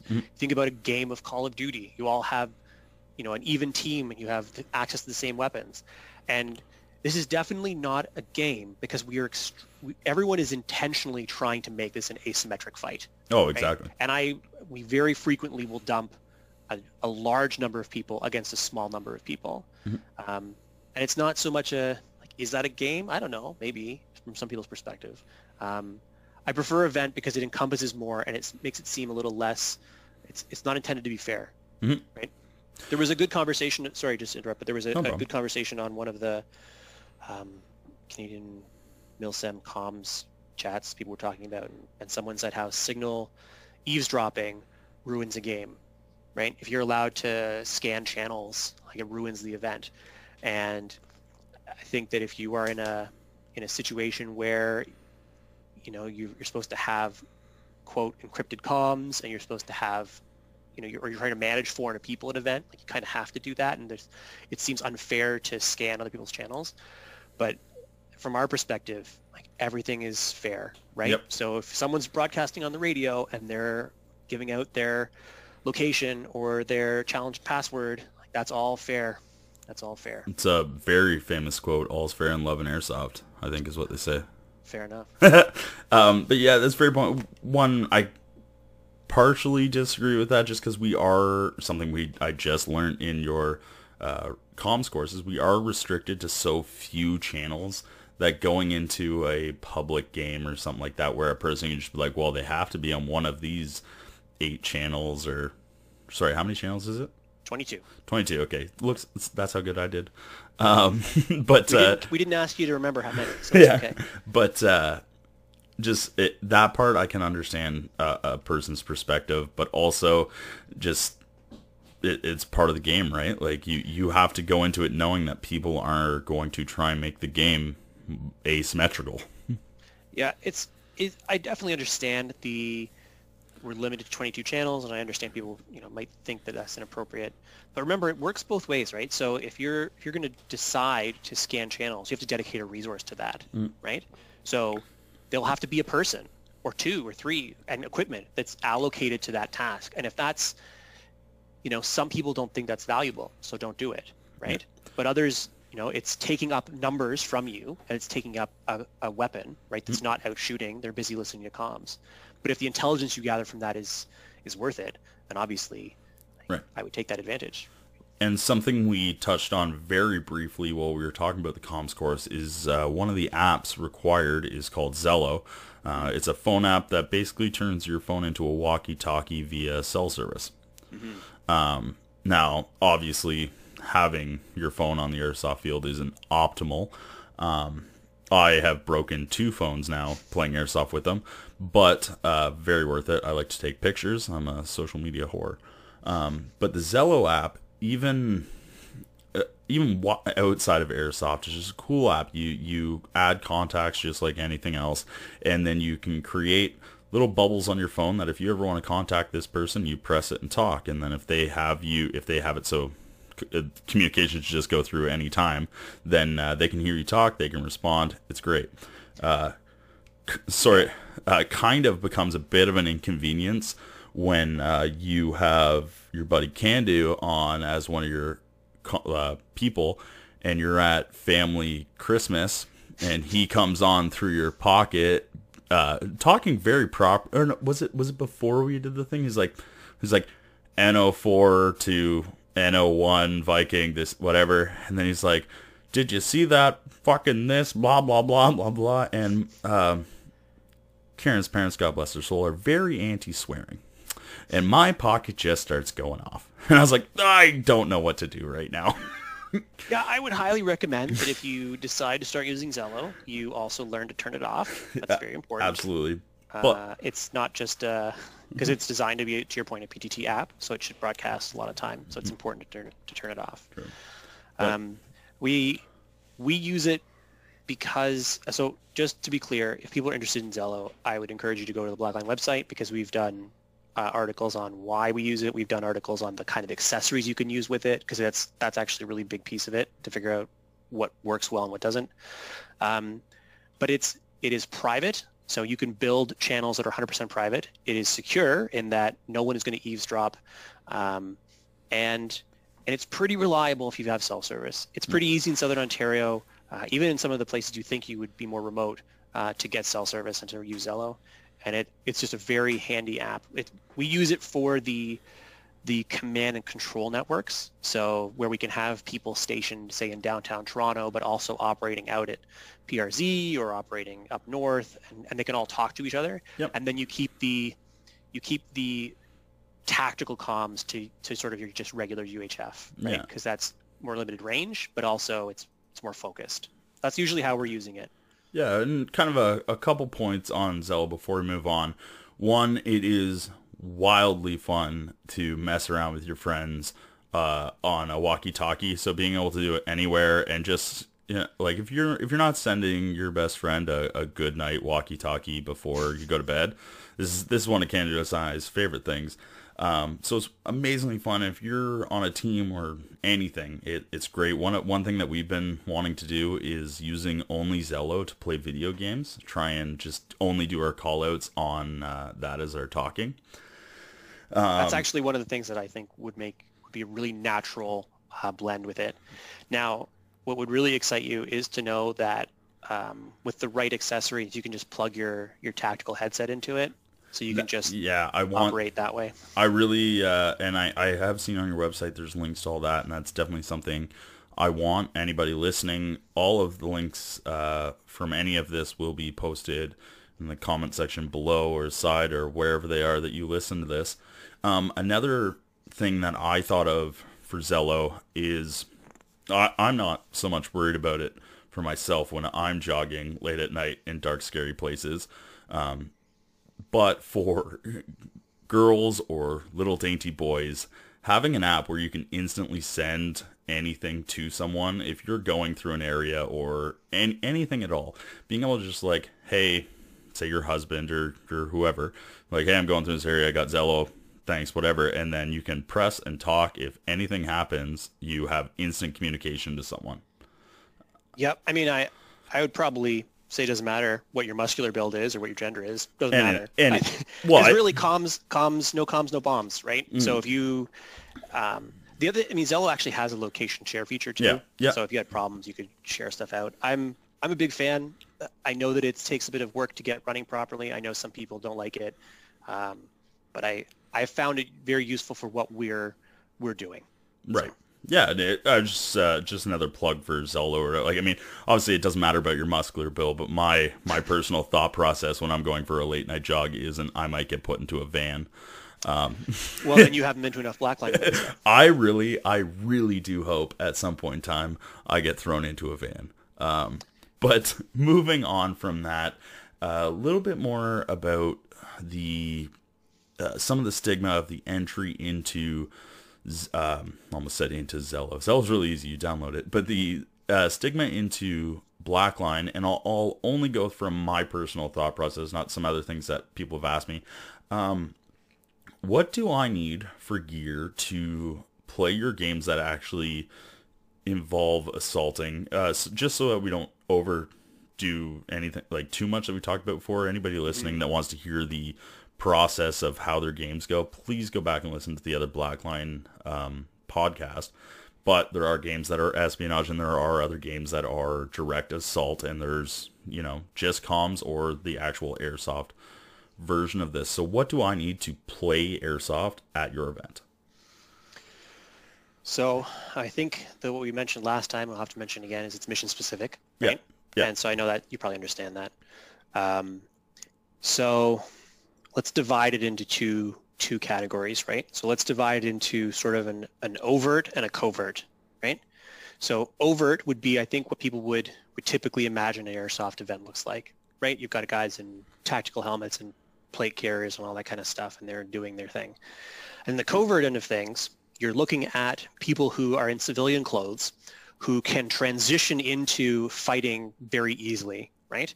And when we ran our theater raid, that was actually the biggest challenge we had, was how do you go from your car to the building looking like a regular human, not causing any alarm, and then within moments transition into fighting order, right?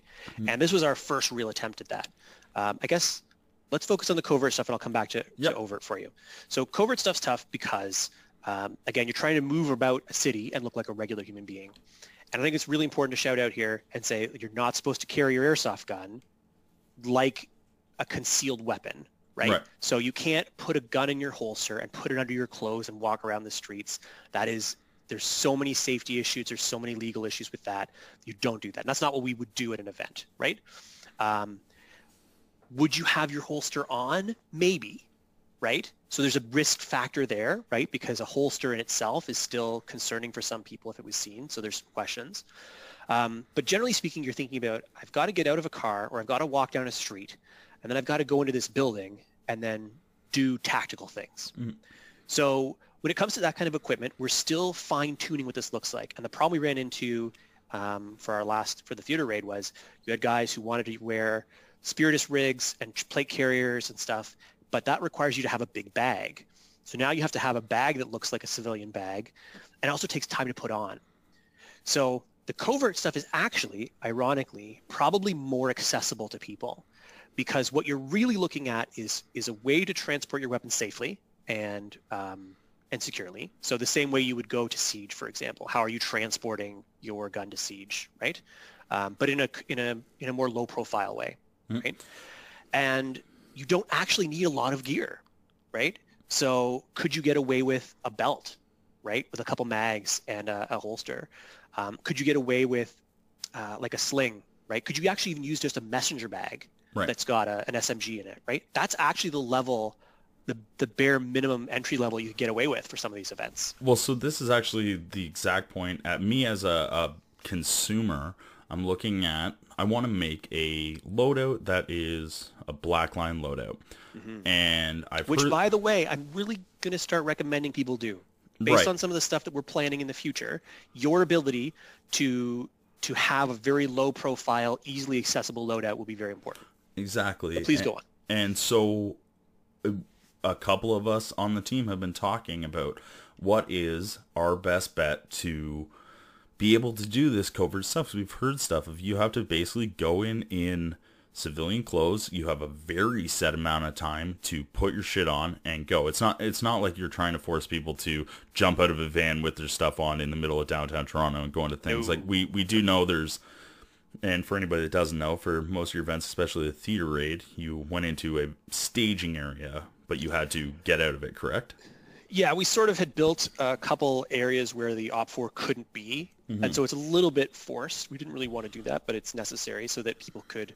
Safety first. You didn't just have a bunch of bodies laying at the front door, right? Right. But this is what I would encourage you to do. So if you're in the process of thinking through this problem, what I would say is imagine going from looking totally civilian to operationally effective and trying to keep that time as literally as short as possible. Right. I mean, in some cases, it's as simple as thinking about I've pulled an MP5 out of my backpack, right? But as you build your loadouts, try and find a way to go from covert to like actionable. Right. Within, when I'm saying short, I mean ideally like 5 to 10 seconds would be the right timeline based on what we did at the theater raid.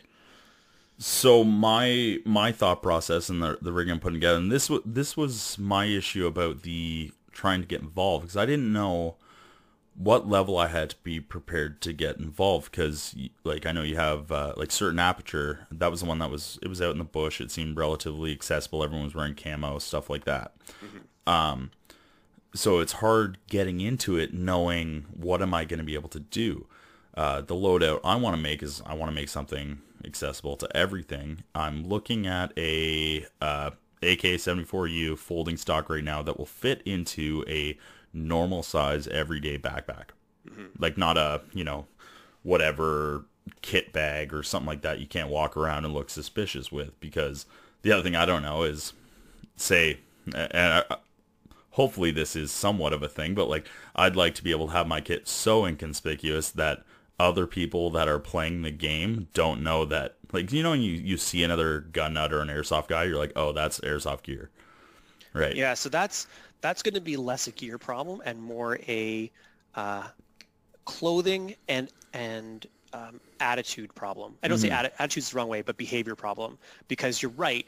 When you walk down the street, it's really easy to identify people who may be part of a firearms or airsoft community, right? There's usually a little bit of Velcro here and there, and there's some Merrell shoes, or there's a like a Casio Shock watch, and you're like, oh, like I can see that. Yeah. Honestly, the real challenge. Now, do you work in construction? Yes. So I'll give you a great example. We have another guy that works in construction, and his low-profile kit was his construction gear and his work bag. Yeah. And going into an abandoned building, 2 or 3 guys dressed like that are completely inconspicuous and would not even be looked at twice. Yeah, that's my point right now. My problem right now is I'm trying to figure out a loadout that I can fit in either, like you said, a messenger bag or like maybe a laptop bag or something that's not a full-length rifle that is going to be hard to transport in anything other than a gun bag. Yeah, and we've had some guys try to bring M4s, but you almost start to need like a hiking backpack to transport that stuff, right? And to make it look inconspicuous anyway. Has anyone done the old guitar case?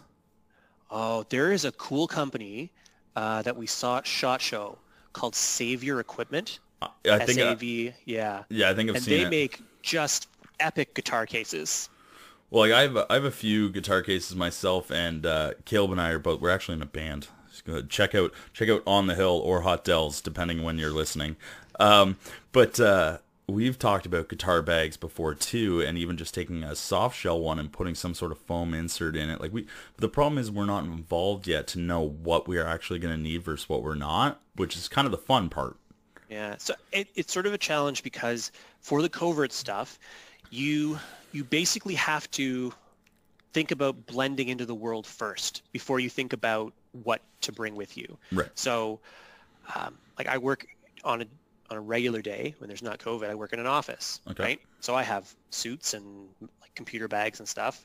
And if I'm walking downtown Toronto, like no one will look at me more than twice, right?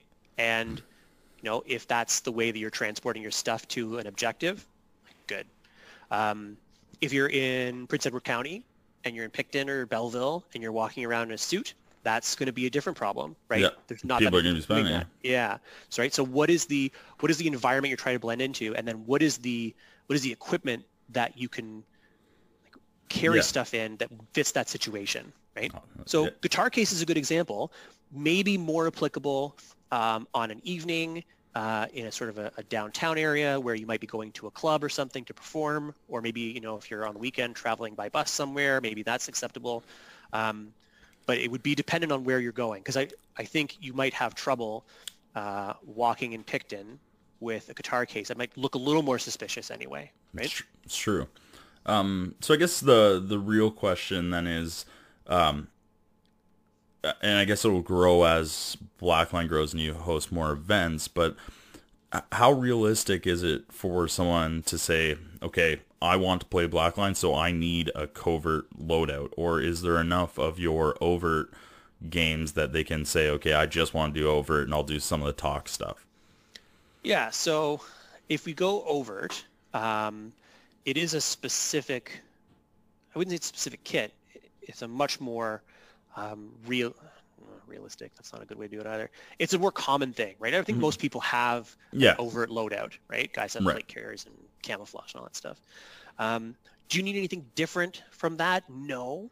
I think that the people who are really good and who do it a lot have streamlined that kit. And I think I think I heard one of your podcasts, you guys were talking about your gear and you were talking about stripping stuff down. And I certainly hope you heard my podcast. yeah, I think I was in that one. But the idea of trying to make that kit as minimal as possible while also being effective. Right. There's actually a really good, so one of the stories I heard about SEAL Team, that show, was, they had these are actors doing SEAL Team stuff. Yep. And over the course of some of the seasons, the actual individuals have learned a preference for how they organize their gear, right? They're issued all this, they don't know how to use it. They're just using it the way they're supposed to in the show. But they've learned, I prefer this up here. It makes it easier for me to get a hold of, or I prefer this down here. And I think that's like that evolution that you go through is probably one of the marks of the more advanced people playing Blackline, is that they've been through that loop hundreds of times in their head, and now they're like, I should move this over one row of Molly, or I should have this down by an extra 2 inches because that's a better position for me. Or they've gotten even more fine-tuned. It's like this rig is specifically for this kind of overt op in this kind of environment. Absolutely. Right? You said you had heard about SEAL Team. Have you not watched SEAL Team? Yeah, no, I have. Oh, okay. No, but I heard a story about the people on it. For anybody that hasn't watched SEAL Team, if you're an airsofter or anything like that, it's one of the easiest action shows to get your girlfriend to also watch with you, because there's a lot of good drama, family drama, just an all-out good show. So watch that until just watch first season and then watch the gunfights the rest of the show. But whatever. Moving on from that, though, I think we've kind of covered basically everything that a lot of people like me had questions of trying to get involved, and especially now that there is more people trying to get involved in the comms course, which will eventually lead to them getting into any other course. Just the question of what kind of loadout do you need was the biggest thing. Like for me, I didn't, up until this year, or coming up next year, I'm just working on getting out of HPA right now. My biggest concern was I'm an HPA player. How can I possibly play a Blackline game? I mean, it's doable. I think that the challenge with HPA is that there's a whole other logistics challenge attached to it. Exactly. Right? So for one, I don't think we run events at any place that will charge your tanks for you. Right. So there's your first problem, is like you're going to have to carry all that for yourself. Mm-hmm. The second challenge is that I know it takes up space, right? Mm-hmm. I know that you're having to carry tanks on you. If it's more than one, it takes up more room than maybe necessary. Mm-hmm. And I know that you're also not supported necessarily as easily by the logistics machine, right? So if we have a guy's running talk who could run you supplies, your bag specifically has to be delivered to you. I can't just drop off a bag of batteries or a bag of, something. Absolutely. Right? So it's not impossible, but you're taking on a logistics challenge that may make you less capable than others. That's not saying it's not possible, but it is something you just have to sort of consider. Yeah, and that's been the biggest thing for me. One of my biggest holdbacks is I didn't have a loadout ready that was a, like you had heard in one of the past episodes, learning about what I'm taking off my gear. I'm learning how to work more efficiently as a human body. I'm learning what works, what doesn't, and one of the biggest issues is the hose and all that stuff. And if I'm trying to do a covert op, where am I then going to hold a hose and tank line when I got to deploy so quick? Realistically, I could tuck it in my pants line, and that could work, but you're starting to think through the challenges the right way, right? If you think about having to walk down the street, that's just my huge cock. Yeah, weird, strange pipe thing that you got going on. Should see a doctor about that. But I mean, it is a challenge that you have to start to think through, right? And I have no opposition to HPA. I have no opposition to gas. I like gas. I have no real preference. My only concern has always been and will remain being, are you operationally effective? Right. Are you effective 100% of the time? Because if you are not, you are putting your team and the entire mission at risk. So that is something you have to work out. I'm not saying you have to work it out before you show up at Blackline, but if you have holes in that kind of system, Blackline will probably find them. Right. And the consequences are real. It's not like you can call a pause. It's like, we have to extract you because your gun doesn't work. Right. Exactly. And I don't think it's inherently a Blackline issue. I think it lies a lot in the actual the consumer being having a thought process of, I'm about to experience something that is relatively the closest to a real experience I can have, and I'm going into it with a line and tank. It kind of takes away from the immersion of the event for the actual consumer. I don't think it's inherent. I sort of agree that I don't think that lines and hoses and tanks are as authentic, but I also think that I'm not the person to tell you not to run one. If you're really capable, if you're really if you've really got this thing worked out and you're just really effective, I'm not gonna. Yeah, that's what tell you no. That's what I'm saying. It's not inherently Blackline. I think it's more on the consumer side of that, not wanting to. You're doing this because you're in the mindset you want to play the best pretend you can play, and you have an automatic immersion kind of ruiner. Yeah. But anyways, buddy, starting to wrap it up a little bit, is there anything else you kind of have to say to the community? I appreciate the support that's sort of been started. People talking about stuff, getting people more interested in things like comms. It's nice to see almost 2 courses filled up after last weekend. I appreciate people who are willing to continue taking a chance on us, right? People who are willing to go outside their comfort zone, to challenge themselves in a new way that maybe they didn't think they could. I appreciate people who are finding value in training, right? I appreciate people who are learning that maybe understanding how to do something better is actually useful for them. And I'm thankful they're choosing us for that solution. We have been kind of messed up by COVID, but we are recalculating, as my GPS would say, and we are working to provide stuff that is COVID proof. And so just keep an eye on the website and the Facebook page, and obviously anything that people retweet or republish or repost, that stuff is coming. Just bear with us as we finalize things. Oh, and I guess too, if you're into that helicopter thing, like, you better be able to smash the pay button pretty fast, because I don't know how long they're going to last. Oh, buddy, smashing the pay button's what I'm all about. That's why that's where I am. Why I am where I am in my life. It's not because I've made great financial choices. Oh, that sounds familiar. But yeah, also for anybody listening to this, I really hope we've kind of talked that we're gonna post this around the same time, so that way there's no spoilers. This isn't recorded wildly before the announcement is made by any means, but no, a couple days. Actually, I mean, we are months ahead. We are the most prepared here at the Nomad Podcast. But yeah, anybody listening, even just do your best to get involved, especially with courses like this that sound so cool.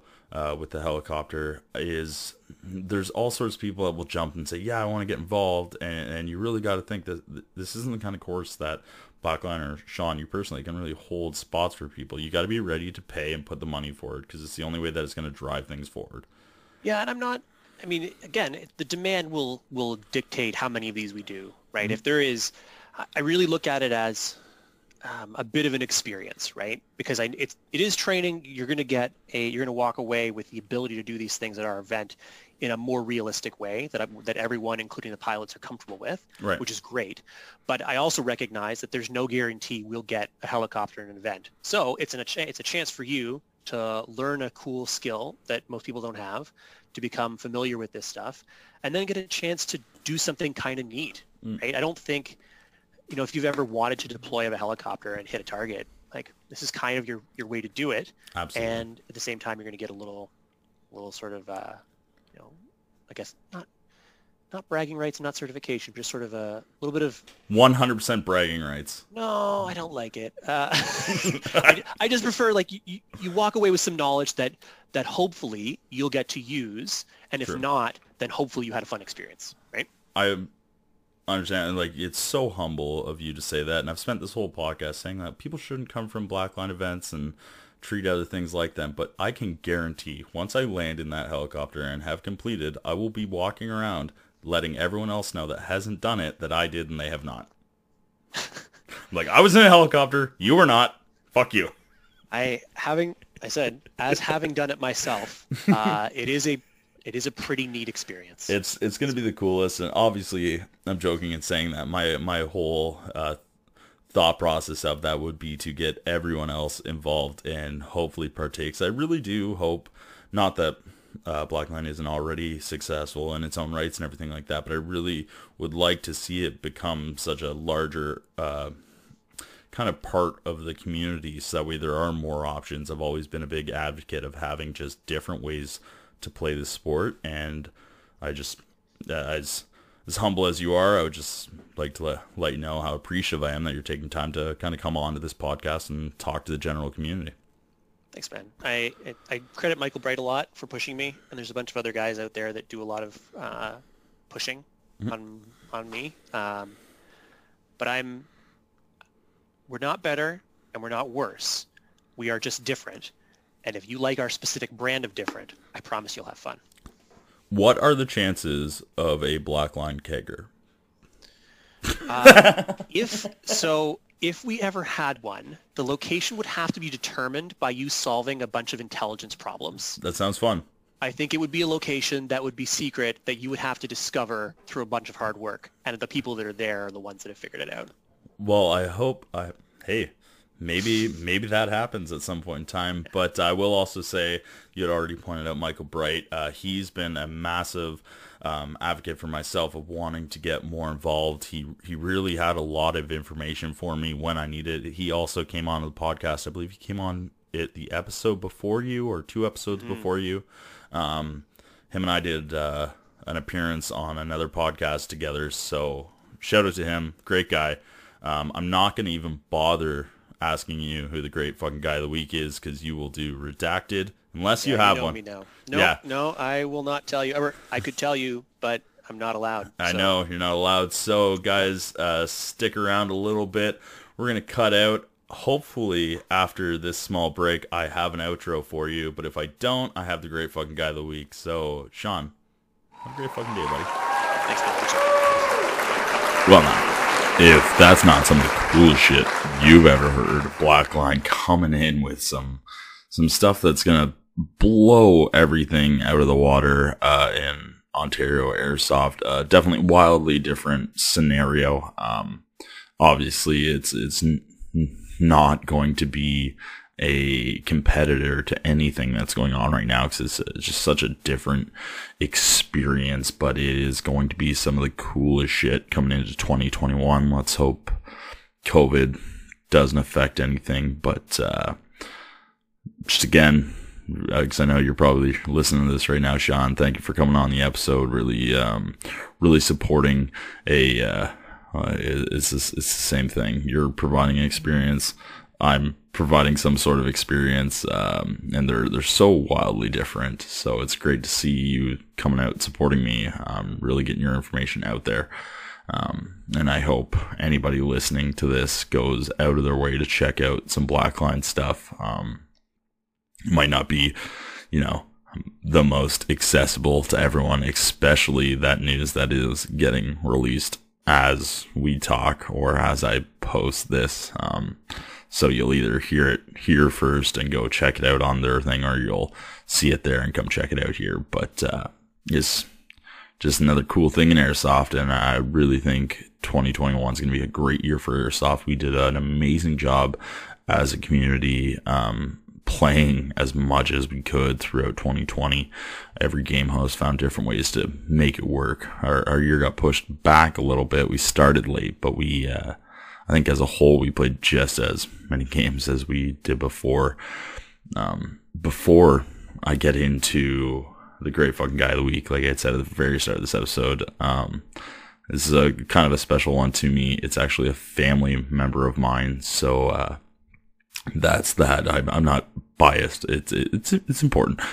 But a lot of you might know or have noticed that there was a break in between season 1 and season 2. That break came at episode 10.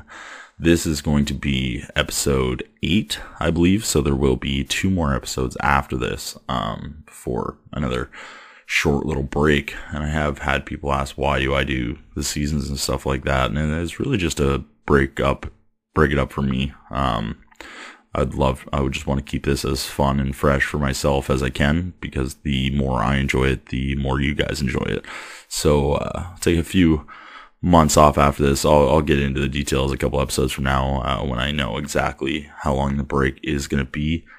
But the next 2 episodes are going to be wild. We have one coming in from the hosts of Nightfall, Force Recon. They're going to be coming in talking about their games. We're going to get that posted before Nightfall registration, which is February 1st, I believe, or January 29th, one of those.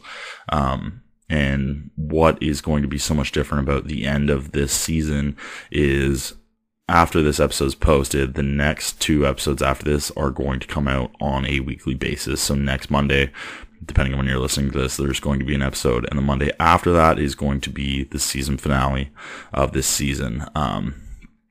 With the chance of a bonus episode, because I do have some stuff recorded that I'd like to get out there that I don't want to be the bonus episode, but I also want to stick to that 10 episode season just to keep a good kind of, everyone can expect 10 episodes break. But without further ado, who's the great fucking guy of the week? It is my cousin, Nathan Varco. He's from out west, moved out west with his girlfriend, I believe, and was a big airsoft player when he was here, moved out there and has continued doing that and has been a huge supporter of the podcast. He's quite a bit younger than I am, but he's really been, every episode I post or whatever, he's shooting me messages talking about how cool it is and stuff, and asking me different things about gear and whatnot. So I'm doing my part as a, almost an elder in the community to help him along his journey. And the reason he's getting Great Fucking Guy of the Week this week is because he's recently contacted me talking about wanting to start up his own podcast. And I really want to get behind that, because I feel like there are people in the community that listen to this and think, oh, I could do that. It's really not that hard. And the thing is, it's not. If you can get in front of a microphone and talk, you should, because the more airsoft content, the better. So I really want to do my service, not only as a cousin, but also as a consumer. I want to see the community grow like this. So he recently got a hold of me, asked what he needed, and the funniest part is he's asking what I have and what I do. And I'm currently right now, the episode you're listening to, using the stuff that I bought when the very first stuff I bought to start podcasting. I'm not using a Rodecaster Pro and all that stuff that Heavy brought in. I'm using a Blue Yeti microphone. And I honestly suggest anyone thinking about starting a podcast, that's where you should start. Get yourself a Blue Yeti. But anyways, Nathan, buddy, great fucking guy of the week. Tell your friends. You'll look cool in your group of friends, because I know you guys all listen, and thank you for the support. And anything you need in the future, buddy, go ahead and ask away, and you can guarantee I'm going to come on your podcast and we'll shoot the shit, have a few drinks, and I'll also do the best I can to promote your podcast out this way too. Thanks, buddy. Have a great day. Have a great fucking day, if you will. Moving on. We still do not have an outro. It's been Country Roads, which in the last episode you guys saw, it was terrible. It doesn't work over Discord, and I'm doing it myself, so I could sing it, but I'm not going to do that. I'm going to save you guys that fucking ear torture. So I'll probably just end it. I'll just say, yeah, have a great fucking day, and I'll end it. But something I do want, I previously talked about how we're moving into season 3. That season 2 intro was some of my finest work, and I'd like to open it up to the community to create an intro for season 3. So we have months to come. Season 2 isn't even over yet, but I want to get in that mindset. Create that intro, your 10 to 15 second long, around the same time as the one that's currently at the start of the episode. But the more outrageous, the better. And if someone in the community comes out with something that I really enjoy, you can guarantee that's going in. Because I would like to start changing the intro every season, just like like anime intros, they always change. And I will be sending out the proper respects. I'll probably even post everything that comes into me, just so you guys can listen. That might be in the bonus episode that I was talking about that I don't have space for. If I get enough things in, or even a couple, I will post those in that episode. So thank you very much for tuning in, guys. Love you all. Love the support. And hope everyone's staying safe. Hope everyone's family was great over New Year's. I just realized this will be the first one after New Year's. So happy fucking New Year's, guys. Bye. Have a great one.